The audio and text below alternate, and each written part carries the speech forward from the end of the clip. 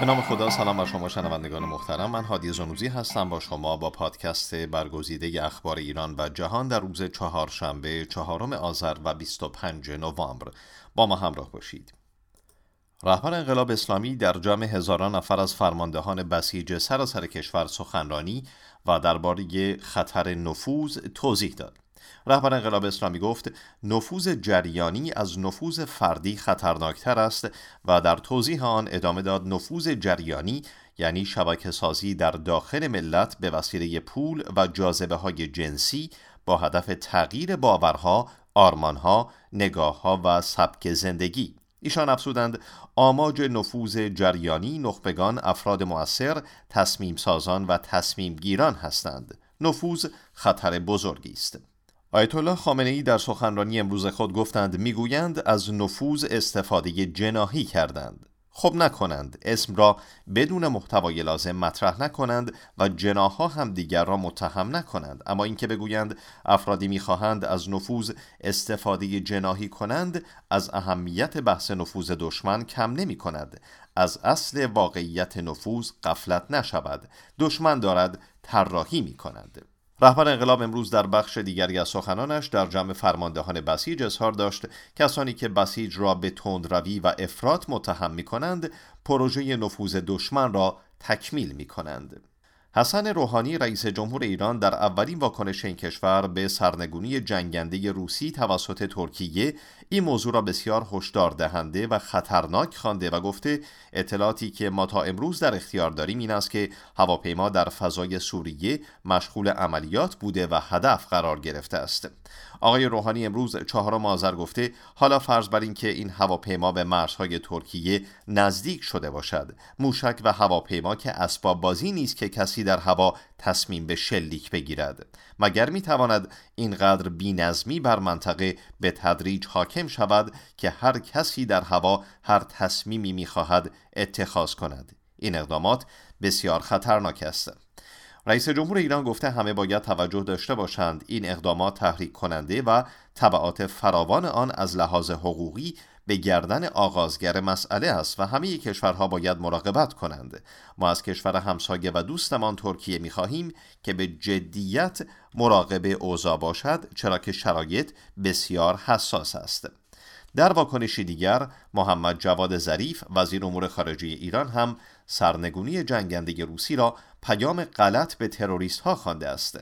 به گزارش ایرنا وزیر خارجه ایران افزوده است که همکاری در مبارزه با تروریسم به عنوان اولویت بی قید و شرط ضرورت دارد. آقای ظریف این سخنان را در دیدار با جین آسلبرن وزیر خارجه لوکزامبورگ بیان کرده است. از وزیر امور خارجه ایران نقل قول شده است که ایران توجه همه را به خویشتن‌داری و اینکه این اقدامات می‌تواند به نفع تروریست ها تمام شود و از این تحولات تروریست ها پیام بسیار غلطی دریافت کنند جلب می‌کند. ولادیمیر پوتین رئیس جمهور روسیه با اشاره به ساقط کردن جنگنده سوخوی 24 این کشور توسط ترکیه که در خاک سوریه سقوط کرده است گفت نیروهای مسلح روسیه از تمامی امکانات و ابزار لازم برای تأمین امنیت پرواز جنگنده های خود در عملیات ضد تروریستی بهره خواهند گرفت.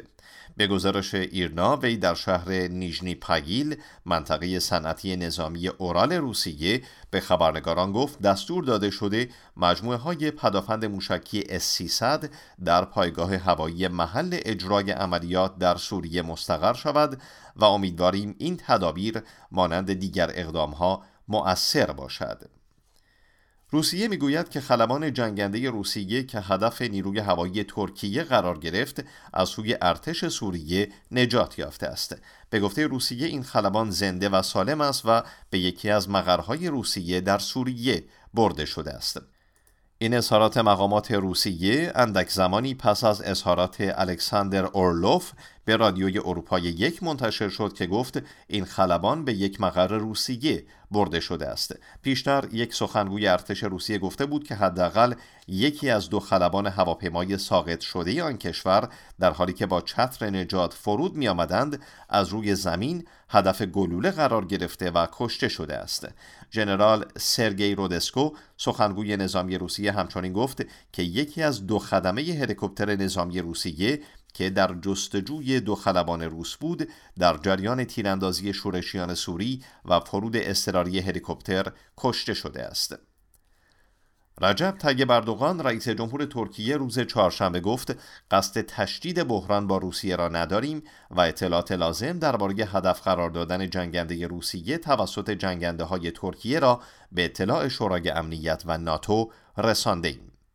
وی با بیان اینکه 2 جنگنده روسی وارد فضای ترکیه شده بودند گفت پس از 10 بار هشدار و با گذشت 5 دقیقه یکی از این جنگنده ها به سوریه بازگشت و دیگری هدف قرار گرفت.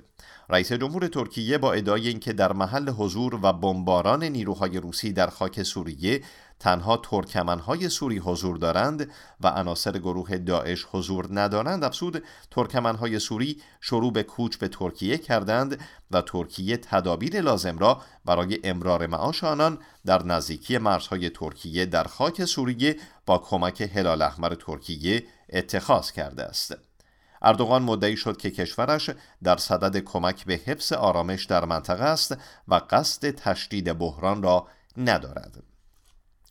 آنگلا مرکل صدر اعظم آلمان در پی ساقط شدن یک فروند جنگنده روسیه توسط ترکیه در منطقه مرزی بین سوریه و ترکیه درباره وخامت درگیری‌ها در سوریه هشدار داد. به گزارش ایرنا مرکل امروز چهارشنبه طی سخنانی در پارلمان آلمان در برلین گفت سرنگونی هواپیمای جنگی روسیه اوضاع را وخیم‌تر کرده است. وی با اشاره به گفتگوی تلفنی روز سه‌شنبه‌اش با احمد داوودوغلو نخست وزیر ترکیه افزود ما باید بیشترین تلاش را برای جلوگیری از وخامت اوضاع به کار بندیم. 2 طرف در این تماس تلفنی درباره آخرین تحولات در روابط روسیه و ترکیه گفتگو کردند. وزیر دفاع سابق بریتانیا گفته است سیستم بازدارنده هسته‌ای بریتانیا ترایدنت با حملات سایبری میتواند از کار بیفتد. سامانه تسلیحات هسته‌ای بریتانیا در حال حاضر متشکل از 4 زیردریایی ونگارد که موشک‌های استراتژیک ترایدنت را حمل می‌کنند از دهه 1960 تا کنون در پایگاه نیروی دریایی کلاید در ساحل غربی اسکاتلند مستقر بوده است. دس براون وزیر دفاع دولت کارگری بریتانیا به BBC گفت تا زمانی که نقاط ضعف این سیستم اصلاح نشوند هیچ تضمینی نیست که این سیستم زمانی که نخست وزیر بریتانیا به آن نیاز داشته باشد کمکی برای او باشد. این در حالی است که مالکوم بریفکند وزیر دفاع سابق بریتانیا از حزب محافظه‌کار خطر چنین حمله‌ای را چندان بزرگ ارزیابی نکرده است. سخنگوی وزارت دفاع بریتانیا هم گفته است که این وزارتخانه میتواند از این سیستم در برابر حمله‌های سایبری دفاع کند. قرار است مجلس عوام بریتانیا به زودی نشستی درباره آینده ترایدنت برگزار کند. هزینه بروز کردن این سیستم هسته‌ای 31 میلیارد پوند خواهد بود. در خبری دیگر اوپک سازمان کشورهای صادرکننده نفت مصمم است تولید خود را علیرغم فشارهای مالی بر مهمترین عضو تاثیرگذار بر سیاست‌هایش عربستان سعودی به روال کنونی ادامه دهد. این امر زنگ خطری برای کشورهای ضعیف‌تر است که نگرانند قیمت نفت به $20 کاهش یابد. خبرگزاری رویترز روز چهارشنبه 4 آذر در گزارشی نوشت که هر گونه تغییر در این سیاست ممکن است تنها در صورتی که تولید کنندگان عمده غیر عضو مخصوصاً روسیه به برنامه کاهش تولید بپیوندند عملی شود. با این حال احتمال کمک روسیه به کاهش قیمت نفت ضعیف است.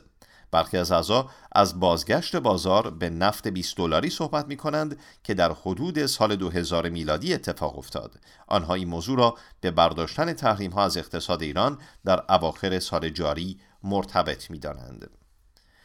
نتایج نظرسنجی اخیر مؤسسه پژوهشی گالوپ نشان می دهد که 68% مردم ایران توافق هسته‌ای با قدرت‌های جهان را یک دستاورد بزرگ می‌دانند و معتقدند که مذاکره کنندگان ایرانی در این گفتگوها مهارت و قابلیت برجسته‌ای از خود نشان دادند. به گزارش ایرنا، مؤسسه پژوهشی گالوپ ضمن انتشار آخرین نظرسنجی‌های این مؤسسه نوشته است بیش از 2/3 مردم ایران از تلاش تیم مذاکره کننده ایرانی در گفتگوهای هسته‌ای حمایت کرده و برجام را یک دستاورد بزرگ و توافقی خوب برای ایران می‌دانند. گالوپ نوشته است در حالی که 66% از شرکت کنندگان در این نظرسنجی معتقدند که این توافق موجب بهبود وضع اقتصادی کشور خواهد شد، فقط 19% با چنین نظری مخالفت کردند. آخرین خبر این که قوه قضاییه ایران اختیار فیلتر کردن سایت‌های اینترنتی بدون مجوز را از وزارت فرهنگ و ارشاد اسلامی گرفت. علی اکبر بختیاری از مقام‌های دیوان عدالت اداری به خبرگزاری میزان گفت پس از بررسی‌های مفصل و با رأی هیئت عمومی دیوان عدالت اداری نهایتاً فیلترینگ سایت‌های فاقد مجوز خارج از صلاحیت وزارت ارشاد دانسته شد و اطلاعیه‌ای که در قالب نظامنامه آمده بود و به وزارت ارشاد اجازه میداد نسبت به فیلترینگ سایت‌های فاقد مجوز اقدام کند باطل شد. آقای بختیاری گفته است که بستن چنین سایت‌هایی در اختیار مراجع قضایی است.